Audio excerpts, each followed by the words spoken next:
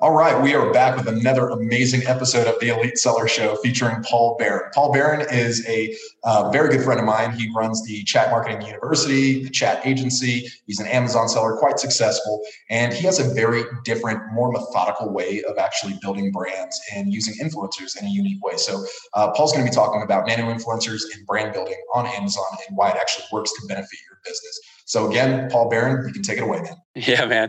So we're going to try to. Your assistant called what I was about 2 minutes in, something like that. I was like, total lost train of thought. One of my friends is convinced that I have ADHD. Like, she is convinced. And I don't know that I necessarily disagree with her. I just don't like labels and stupid stuff where you're going to say, well, I have this and that's my crutch. That's why I'm a loser. And I think that like ADHD is one of those things. You'd say, well, I can't do it because of this. And I think it's just bullshit. Not a fan of bullshit. I am salty today, though. I don't know if I just woke up on the wrong side of the bed or what, but we were talking about this, like influencer marketing and branding, and like what it all comes down to the way that I build brands is I hate wasting anything. I hate wasting money. I hate wasting my time. I hate like building something. And then there's nothing that I hate more than spending hours and hours and hours on something and then not using it or having it go to waste or, that's like, I hate that. So that is like the bedrock of how I sort of function in life. Efficiency. I hate inefficiency.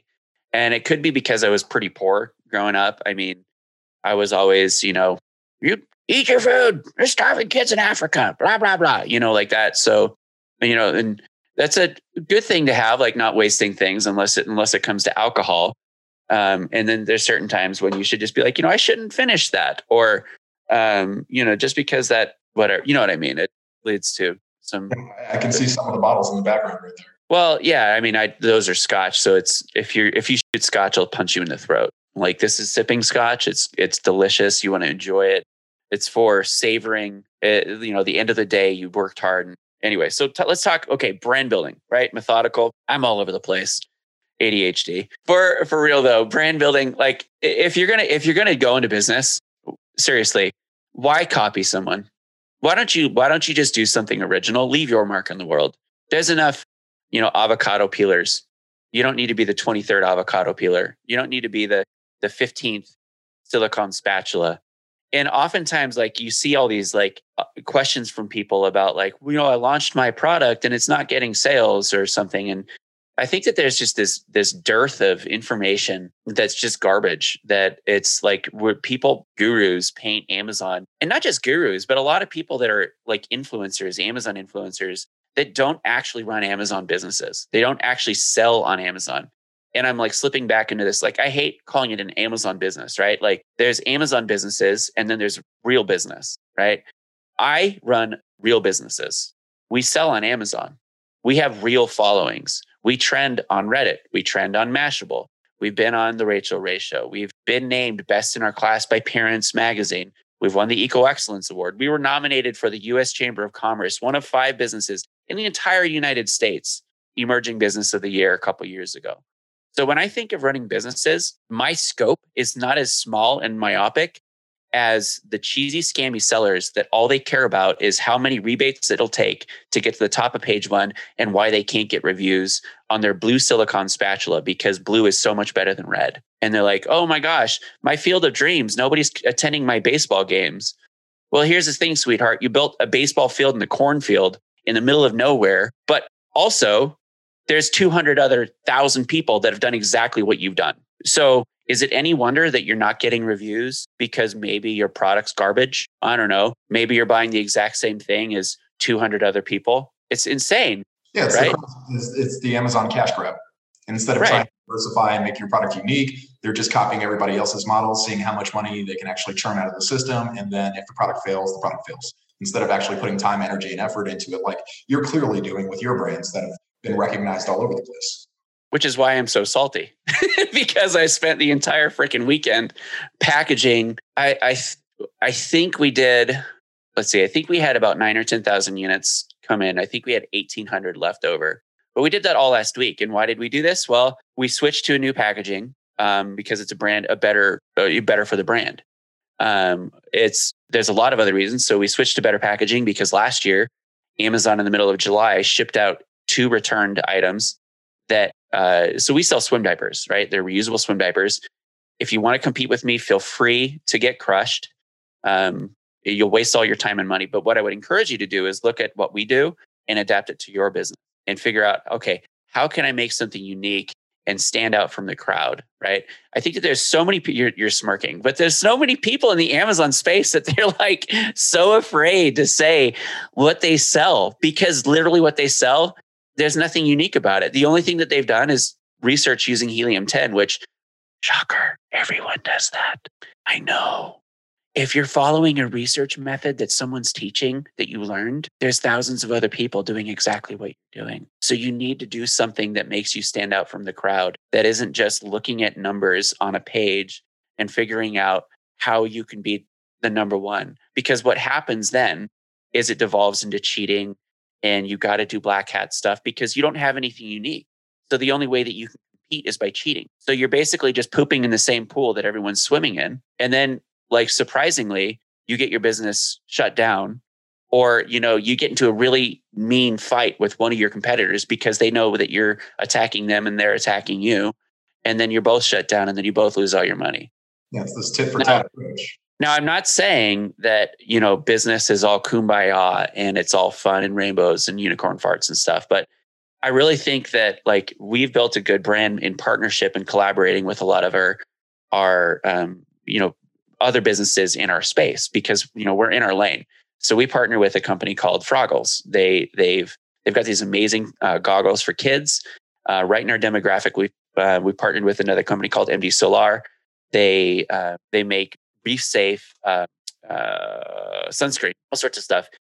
Those are just 2 that just came to the top of my head. We've done a lot of stuff, but the point is, if all you do is listen to about 2 podcasts from Amazon gurus about the latest trick and strategy and tactic for how you can rank number 1 on Amazon, and that is literally all you think about, you should stop doing this and go back to your day job, because that methodology will burn you out. It's like running on a hamster wheel, and all you're doing is everybody's doing the same thing. And so when it comes to building brands, what I think of is, well, what does a real brand have?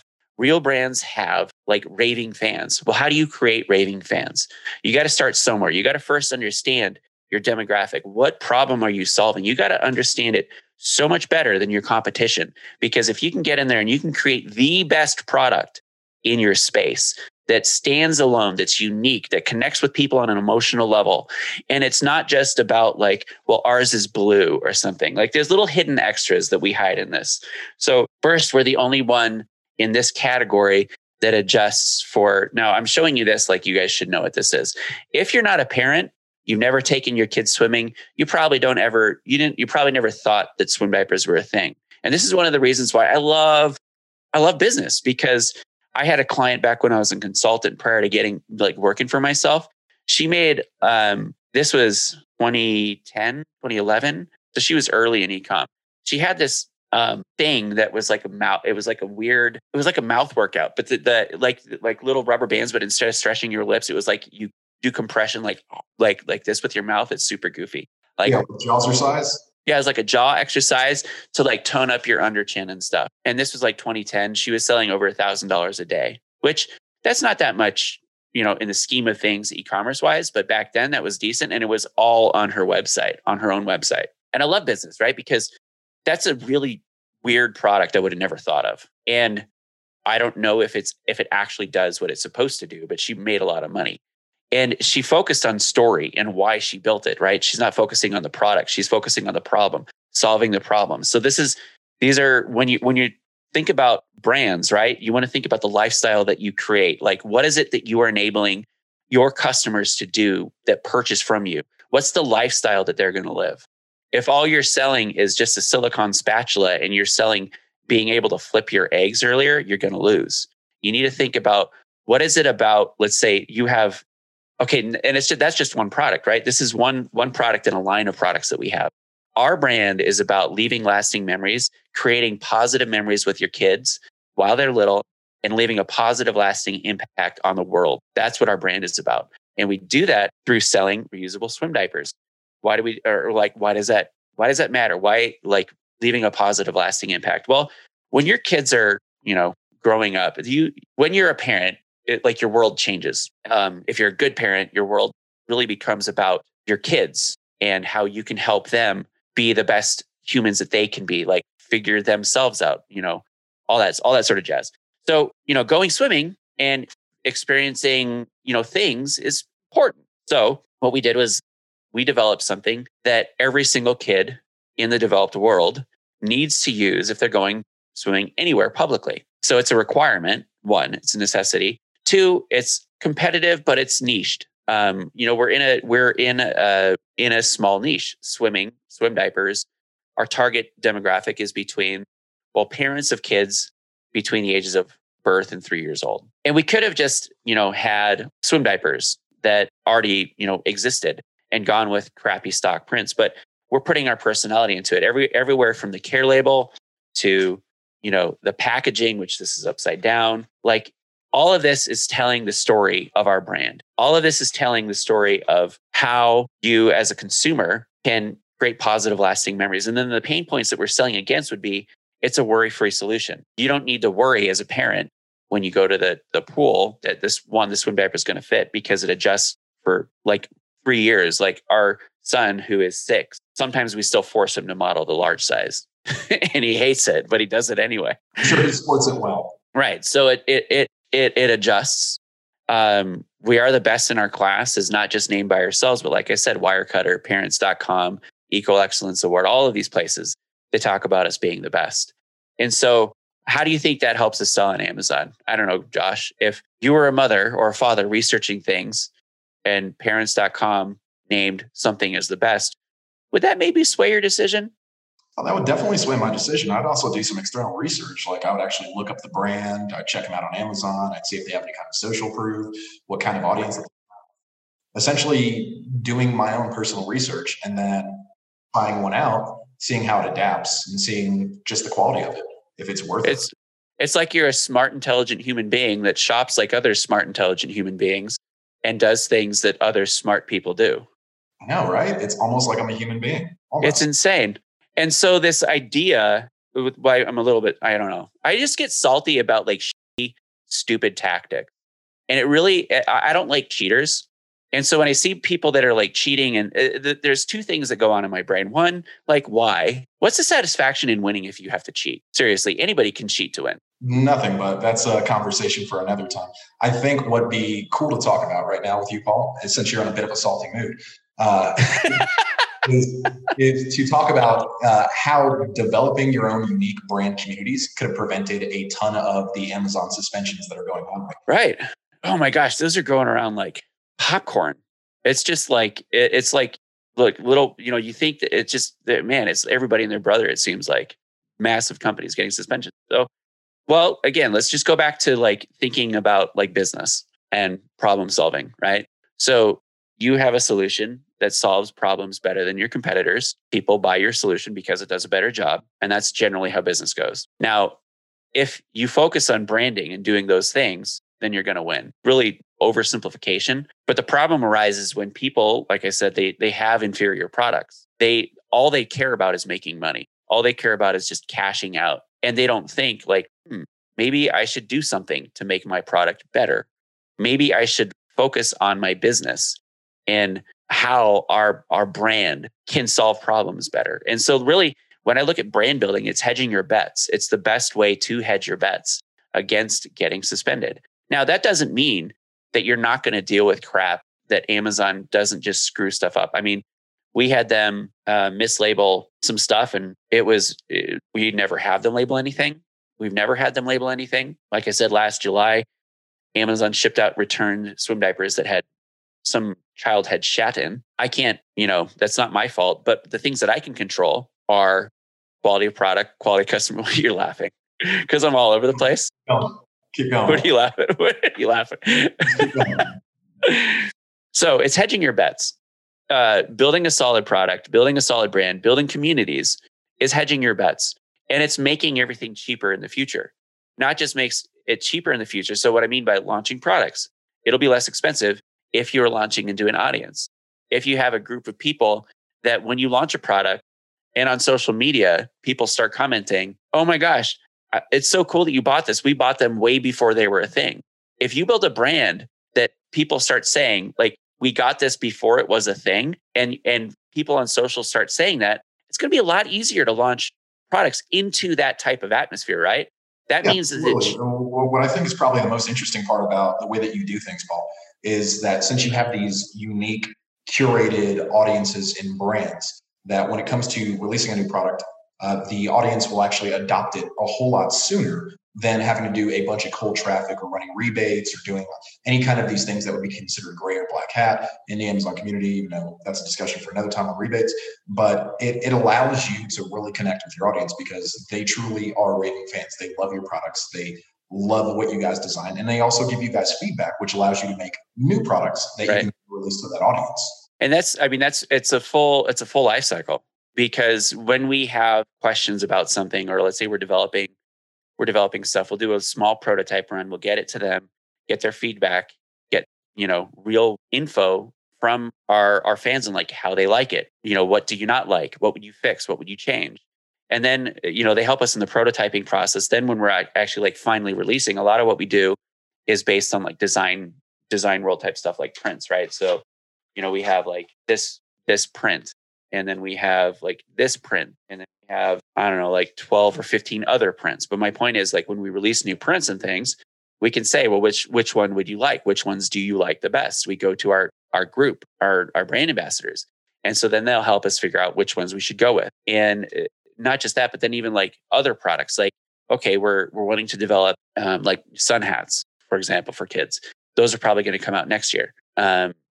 When we're looking at like that, like, what styles do you like? And we go to them. So it helps. It's just the whole life cycle. And this is where, again, coming back to looking at ways that you can game the system and rank and drive, external traffic and stuff. I'm all about driving external traffic. I'm all about dominating on Amazon. Don't get me wrong. I want to be number one. I want to be I want to be the best seller. When we don't have the bestseller badge, it really annoys me. Don't get me like, I want to do that. But my point is that focusing on that to exclusion of everything else won't help you get there. You need to look at like the whole picture. So what does Amazon value in traffic? I know that they do value external traffic. They value traffic from social media, from a diversity of places. Now, if the only traffic that they're getting was from your social media, like that's all the external traffic, or it's all coming from ManyChat, we know that has a detrimental effect, right? Like that's why you hide the refer if you're sending traffic from ManyChat, because if that's like a little bit of traffic from there is good. Yeah, but a lot of traffic coming from there, then it's just a clear sign that you're trying to game the system. Exactly. And so everything that we do is I look at, okay, like how can I set it up so that I get traffic on autopilot would be one way to look at it, right? So one of the ways that we've done this really, really effectively is by getting in every single best of list that we possibly can get in. We pitch best of list all the time, like the gamut. Like we got in parents.com because we pitched them. Now we got into Wirecutter because the editor purchased our product. We didn't know about that when that was earned. It just happened, right? But my point is that you have to think outside the box. Getting great placements like that doesn't just happen because you exist. It doesn't just happen because you have a blue silicone spatula and everybody else is red, right? It happens because you have a unique story. So let's take the silicone spatula, okay? If I was going to build a brand I would look at, okay, what are silicone spatulas used for? They're used in the kitchen. Okay, they're used for making food. So then what I would build a brand around would be about the value of connecting with friends and family over a meal, right? That's the brand. The brand is connecting with people. The brand is, it's about the human element, the emotion, the joys of meals. You look at things when people celebrate things, they have a meal. A wedding, you got a meal. Reception, funerals, good and bad, you have a meal, right? So that the dinner table is where people connect. That would be what I would build a brand around. And then I would have things to help further the brand's mission, such as silicone spatulas or better, baking things or something along those lines, right? You get my point. So that then relationships with cooking, right? People are buying the relationship, not the silicone spatula. That's my point. People are buying the story behind why we started Bow and Bell Littles. And I encourage people, go to our website, look at the About Us page, and it could be better. We don't have an About Us video. We have like a how-to video. We have a bunch of other things, but that's one of those things that like, I know like we could be doing a better job. We could have that, but we have our brand story everywhere on the back of our packaging. We talk about this. So I'll just read it. Bow and Bell Littles is a small family-owned Colorado-based company that designs and creates reusable and adjustable swim diapers that are good for both the environment and your pocketbook. BB Littles are the #1 swim diaper on parents.com and multiple other best-of lists. They're recipients of the Dream Big Award, the Eco Excellence, and the Mom's Choice Award. We actually didn't receive the Dream Big Award. We were nominated. So that was a typo. And then we have Care. For best results, knock solids into the toilet, machine wash cold, do not bleach, tumble dry low. For worst results, let several poops accumulate, bleach in boiling water with red and white dress shirts, blow dry on the roof rack. Now that's what I'm talking about, like little branding elements, little fun things, right? The entire purpose of to your products, which makes it unique. It's definitely going to stand out. And imagine like one mom reading that, finding absolute humor in that, because you guys actually decided to put that on a Care label, and then sharing it with all her friends, and then having it go viral by that aspect. So it's all these little details that you're actually putting that build up the value of this brand and the persona of it over time. Now I'm going to play devil's advocate with you for a bit. Why would an Amazon seller want to do all this additional time, energy, and effort when they could just find something that's profitable and then sell it on Amazon with little to no changes to the actual design? Because again, a lot of Amazon sellers, they're either coming in from influencers in the space that are telling them, hey, you can launch a product with 5K and you can become a millionaire in less than 2 years. You just wash, rinse, and repeat, no pun intended, to essentially have a brand with a couple of products, and then you can just sell that brand in a couple of years. I wouldn't necessarily say that advice is wrong per se, but it's not telling the whole story. It's not telling, yeah, you could start a business with 5,000. Ours, we started with, it was 9,000. We took the Amazing Selling Machine course, and that was actually 6,000 at the time. And then the rest, 3,000, was on inventory. We didn't spend a ton, and we put it all on a credit card. Now, granted, that was back in 2015. Looking at people starting businesses today, I always tell them that you need at least 15 to 20 to really be like starting point, because you got to think, okay, marketing spend. There's all this superfluous stuff, extra things like trademark registering, building your website, creating a logo, doing branding, packaging, all that sort of stuff. Quite simply, if you have, let's say that you're the first one on a trend and you don't have it trademarked. If you do a good job of making yourself the industry leader, but that all comes back to branding too, storytelling, you might be able to stay at the top of the space. What I quite frequently see though is people don't do that. And it's a sad story of, they were making a lot of money.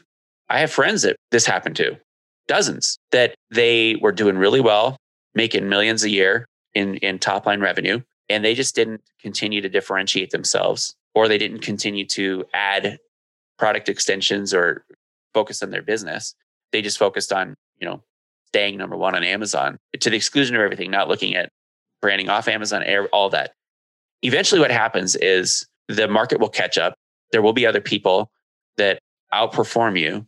And eventually your share of the pie decreases to the point where it might just completely go away. So this is hedging your bets for future. Not only that, but it's adding value to your business in equity that, like I'd already outlined early, was it makes launches easier. It makes new product development easier. It makes getting reviews easier. All of that stuff, it makes it easier. Plus the equity piece. When you go to sell your business, if you aren't building your business to sell, you need to start building it so that you can sell it, even if you don't intend to sell it. Because when you exit a business, if you are planning on exiting, an acquisition firm or a company or a person who's buying it, they want to buy something that they can easily integrate into their systems, or just bring in people, and then you have everything just up and running, right? When you exit your business, if you have a base of audience that you can sell with it, that's an asset that you can sell. It increases the value of your company. So I would say that's why, because it's more valuable, it's more defensible, it's more money long term. Now, if your entire strategy was just to rank as quickly as you can and then exit your business within a year, you might still be able to do that. There I don't know if people are still doing that, but that was a thing 2 or 3 years ago. I just see that business model is coming to an end. What I find interesting about your approach, especially in the long-term implementations of this business, is that with the rise of aggregators coming into this space, and they're just consuming brands left and right, chances are they could easily buy a brand today, and that brand could get suspended tomorrow based off of the strategies that they've implemented. With something that you're very passionate about with brand building and nano influencer audience engagement, is that it seems that it's the full package, right?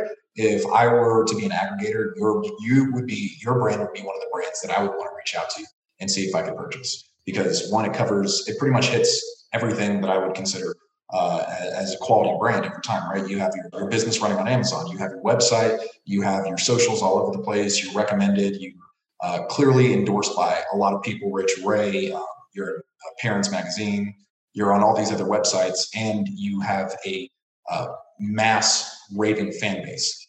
Now, with that being said, how do you go about developing unique products that are outside of the scope of what you're doing? Are you just going to stick inside the concept of baby products between a certain age range? Are you going to branch out? Are you going to do outfits for kids that are swimming? Like, where do you plan on going with this? Man, it's all like right now we're so cash strapped because we're at the peak of our busy season. So we need to make sure that we save money for the slow season, right? So there's a lot that we had to consider, because if we spend all of our money now investing in new products, we're not going to see a profit from that for months, right? So since we're self-funded, those are all the things we have to take into consideration. Now, if money weren't an issue, if we were fully capitalized, mark my words, we will make more money in retail than we will on Amazon. I've said this, I haven't said it that confidently before, but we are very well positioned with our social proof to make more money in retail than we will on Amazon. And I've run the numbers. And so those are things that we're looking at. So now product expansion, what does that look like? Is it going to be kids swimming products? Initially, what we're looking at is like, if I had $2 or $3 million, $5 million that I was sitting on, I would initially pull out every capsule that we have. So a capsule in fashion speak is accompanying items that you can purchase alone or they go together as a group, right? So this print, this Sharks print, we have a matching rash guard in all the way from 6 month to I think 5T. So it's all the way up through 5. Now the difference there is obviously you can't make shirts adjustable like you can these. So we have a 6 month size, a 1 year size, an 18 month size, a 2 month size, and that sort of thing. So investing in an initial run of shirts, for example, takes more time and money. And it also takes more time because you got to figure out which SKU is selling the most. After a year and a half of doing this, we know that the 2T SKU sells the most, and the 18 month, those two sell the most. So I would look at building out the full capsule, which would include a matching hat that would go with this, the rash guard that would go with this, the swim pants or the swim diaper that already goes with it. We would build out the hooded towel that would go with it. All of this would go together so that people could buy it standalone, or they could buy it together and then, group them all. So that's one thing. The other thing that we would do is, so we have Little's Swim. So this would be the swim line. Then we would have like Little's Play, which would be toys. And then Little's Outdoors, which would be like other outdoor type products like coats and jackets and things like that. Another thing that we would do, we already have demand for this prior to going into Little's Play, Little's Outdoors, those sorts of things. So again, what I'm doing here is, so our brand is Bow and Bell Littles, BB Littles. So we're already positioning it so that when we start to expand into these other niches, we have ready-made like sub niches, right? So like BB Littles is the brand. Little's Swim would be the, see where I'm going with that? We have demand from our audience right now for matching mommy and me and daddy and me prints. So we would do actual daddy style. Like I'd wear this shark print as a shorts. Like that's cool. I like the one with the anchors more. The anchors print? Yeah. Yeah. So, I mean, that's where we would go, is we would go back to our community and say, which mommy and me or daddy and me print do you want to see? And then we would start developing out those mommy and me, daddy and me. Now, again, that's really capital intensive because, say, if we go into swimsuits, what are the options? We have, you have all the sizes, right? So And then if we wanted to do a couple different cuts, like all of that is individual development time, like design time, like prototype testing and wearing time, because we haven't ever made swimsuits. So we would need to make them, test them. And that process is at least 6 months. So I feel very confident that if, the right company were to acquire our brand now, we're not in the market now. We will be in about 18 months to 2 years. But we really are set up so that they can scale us direct to consumer on our website. They can scale us in other online, channels, Walmart, eBay, et cetera, like where we don't really focus a ton of our time and energy. We could start diversifying and getting more revenue. We could diversify by going international more and focusing on that. Again, like this is all of these things are just capital concerns, right? Because spreading out internationally, what does that mean? That means more inventory. That means translations in packaging. That means personalization and localization on the listings and making sure that we also have appropriate customer support that can deal with that. What does that mean? Money. If we would just have to hire people or something along those lines. So very long answer to your question. No, it's a good one. It's a good one. Speaking of money and branding, and obviously that 2-year time frame that you just mentioned, how would you recommend that existing sellers or new sellers start getting involved with with branding of their unique products and actually building out something that's essentially consumable and viable in maybe 3 to 5 years by an aggregator? Where would you say that they would start?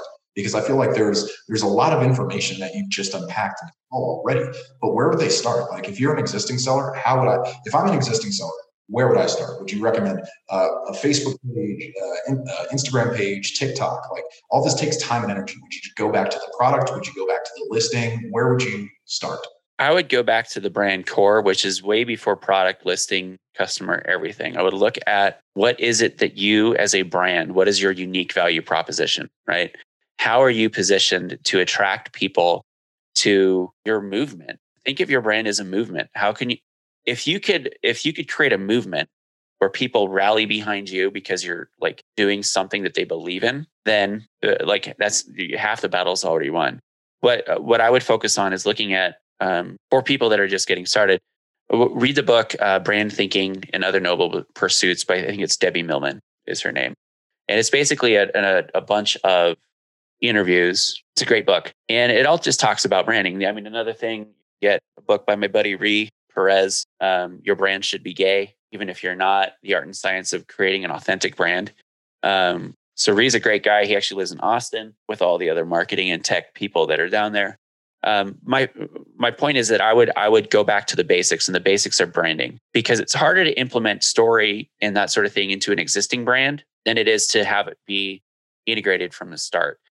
Then once you start on that core, then I would expand outwards and start looking at who is our ideal customer persona. What is our number one customer persona? Now we have 4 or 5. Let's see. So we would have, I think it's 5. Our main persona, her name is Kristen. She represents about 90% of our purchasing. And she's a mom with 3 kids. She is a full-time mom. Her husband works full-time. So she's at home with the kids. So her job is being mom. And she shops at Whole Foods. She'll shop primarily at Target for like groceries or like clothes and things. Loves Starbucks. This type of person, right? So when we think of Kristen, I think, okay, well, where does Kristen hang out? Where do her friends hang out? What magazines does Kristen read? And mommies, generally speaking, are on Instagram. So I know that our people are on Instagram. Some of them are on TikTok. They're all on Pinterest. And so my job then as a marketer and communicating my brand story.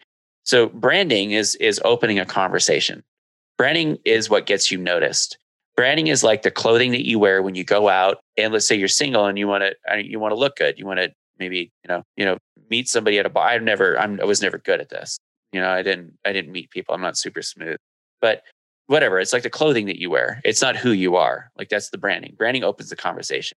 Now you're going to have a lot more conversations if you look really good and you're cleanly shaving and you're wearing a nice, $10,000 suit or something than you will if you look like you haven't washed yourself in a month and you just crawled out of a tent. If you're trying to get a date, like chances are you're going to get one if you like put time into your appearance. That's what branding is. Marketing is sealing the deal.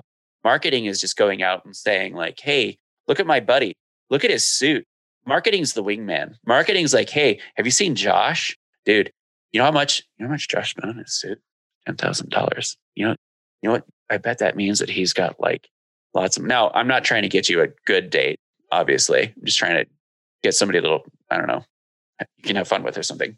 This is terrible. Where am I going with this? Anyway, my point is marketing is sealing the deal. How would I go about marketing my brand? I know my brand. Now, that doesn't mean that I'm going to market your brand the same. Maybe your demographic is completely different. Maybe your demographic doesn't even go on social. It's all about your demographic, all about understanding your audience and understanding the interaction that your products play with that audience, right? Looking at how can I make their lives better? Throwing in the fact that the entire purpose of a swim diaper is to keep poop out of pools. Well, let's just make poop funny. Right? Poop jokes are funny. So those are our people. Those are our people. That's how we communicate. And we would go to Instagram. We know that they're also on Facebook. They do some research on YouTube. They do some research on Pinterest. So that's where we would go. Now, for different people's brands, you gotta know your audience. Talk to them. The best way to understand your audience is interview them, call them and ask them, why did you buy from us? Or if you can't call from them, there's this really cool thing called ManyChat. That's super frustrating at times. You're doing this. But post-purchase insert funnel. Okay, let's talk about that. Lowest hanging fruit that there possibly freaking can be. It's like free money. If you're not having a post-purchase insert funnel, why? Why? Just try a little. But post-purchase goes a long way. Yeah. When you're just because again, that's going to help you make the brand a whole lot better. That right there will help you improve your product and help you continue to differentiate. What I find is really interesting is your personas. You talked about one of your personas. You said that there was Kristen. 3 more. Yeah. So the second biggest will be grandma. And grandma loves to buy stuff for her grandkids and she overbuys. In fact, she doesn't know how many she should buy, but she wants to spoil her grandkids. So grandma will buy 3 or 4 swim diapers when she really only needs 1. I love grandma, because she buys all the time. And then we have so that's the second. Then we have the coolant, or the coolant would be either an actual physical blood relative or the honorary aunt who is the best friend, right?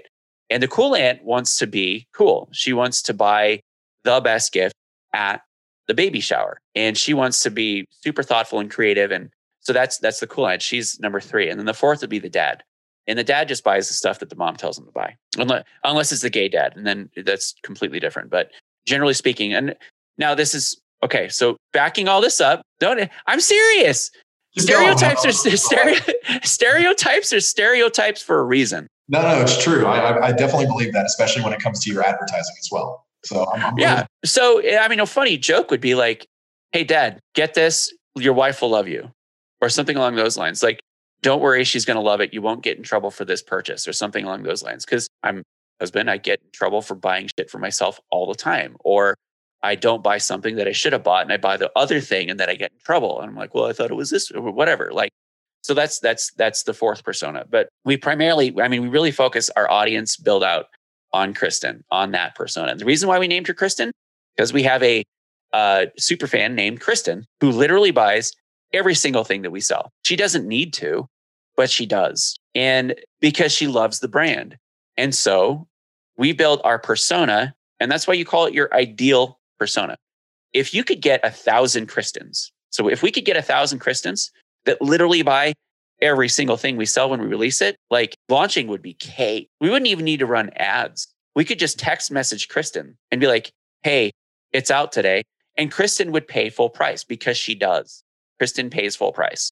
So we use Kristen as the seed. If we can cultivate a forest of Kristens, and the chances are that there are a lot of other people like Kristen throughout the United States. And so that's what we do. We focus on persona, the interaction with how our products help Kristen, and then how we as a company can best talk to Kristen, because people like to communicate with people that communicate with them in the methods and means that they communicate. Now, let's extrapolate this and give 2 polarizing ends. I don't speak Russian. I don't have conversations with Russians in Russian. I speak English. I'm a white guy, was raised in a somewhat not very culturally diverse area. The only diversity where we have Hispanic people here. Half of my Hispanic half of my family is Hispanic, married in.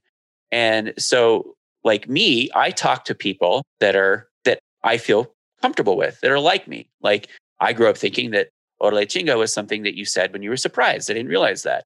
Now this is like a little bit about me, but my point is that like I relate to my cousins, right? Family, basic, like we get each other, right? Like I feel comfortable around them. That's what you want to do with your people.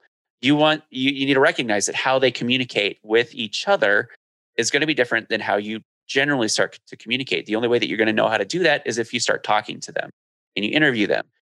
You get people to register their purchase, and then you could just very simply at the end, how are you liking your product? Or can you give us some feedback? I love that word feedback, because feedback is different than a review, because you're saying, hey, we always want to make our products better. We always want to make our swim diapers better. We want to know, what are your thoughts? What are your thoughts? That's a great one. What are your thoughts? People like to give you your thoughts. But if you can put your people in a position of being a hero, right? So let's say that I sold a skin cream that helped people with acne or something. Put people in a position of being a hero. If you can say, hey, if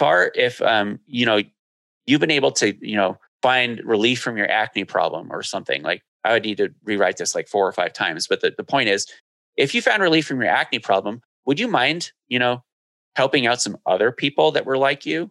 Because if they've truly been helped and you give them the opportunity to be a hero to help other people, chances are people are going to take it.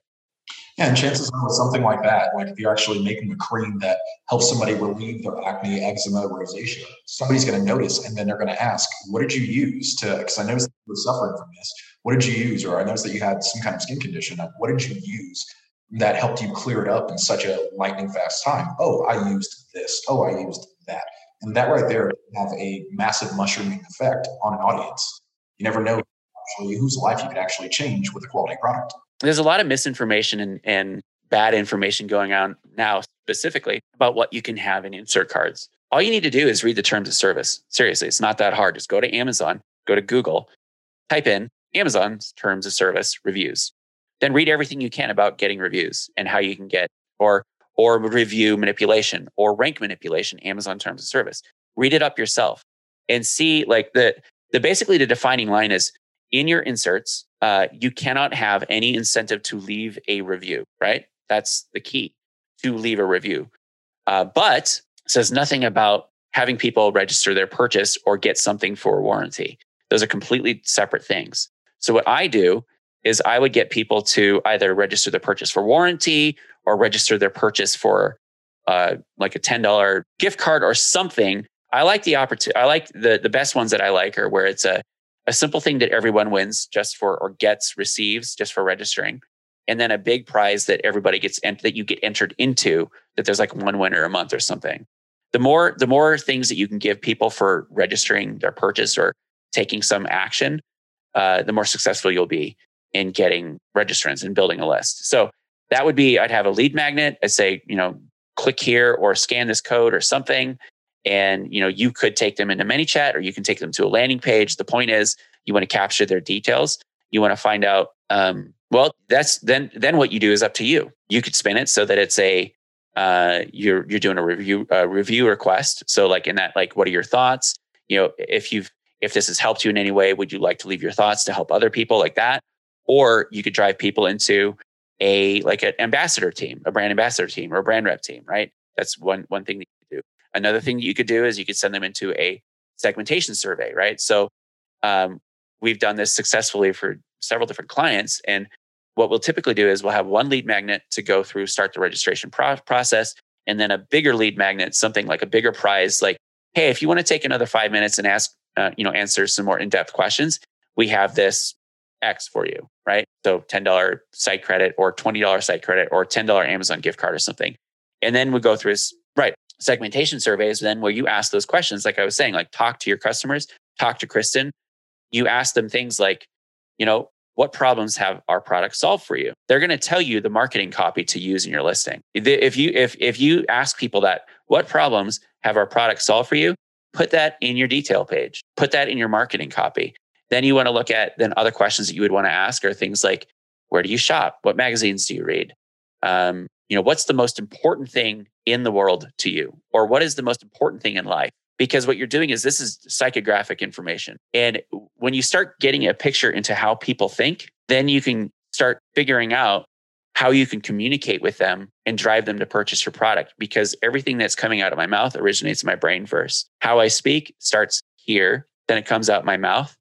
If you understand this, you're going to make this. That's if you can get into your heads. And so that's what the customer segmentation survey is designed to do. So there you go. That's fantastic. Long, rambly, all over the place, salty. Don't worry, we'll have Paul back on for another episode. He'll be potentially less salty, but you might be talking about a subject that he may actually just go full tilt and be full salt. And next time Paul's be back on, we'll have him talk about chatbots and his thoughts on rebates. If you guys definitely want to hear that, leave a comment below. As always, Paul Barron, thank you for being on here. You can find Paul Barron all over socials. You can find him on Facebook. He has a website. He has an Instagram handle. You can find him on LinkedIn. And yeah, Paul, it's been a pleasure having you on here, man. You're more than welcome to come back anytime. I'm glad that you helped steer this, because I was like going all over the place, man. This is fun.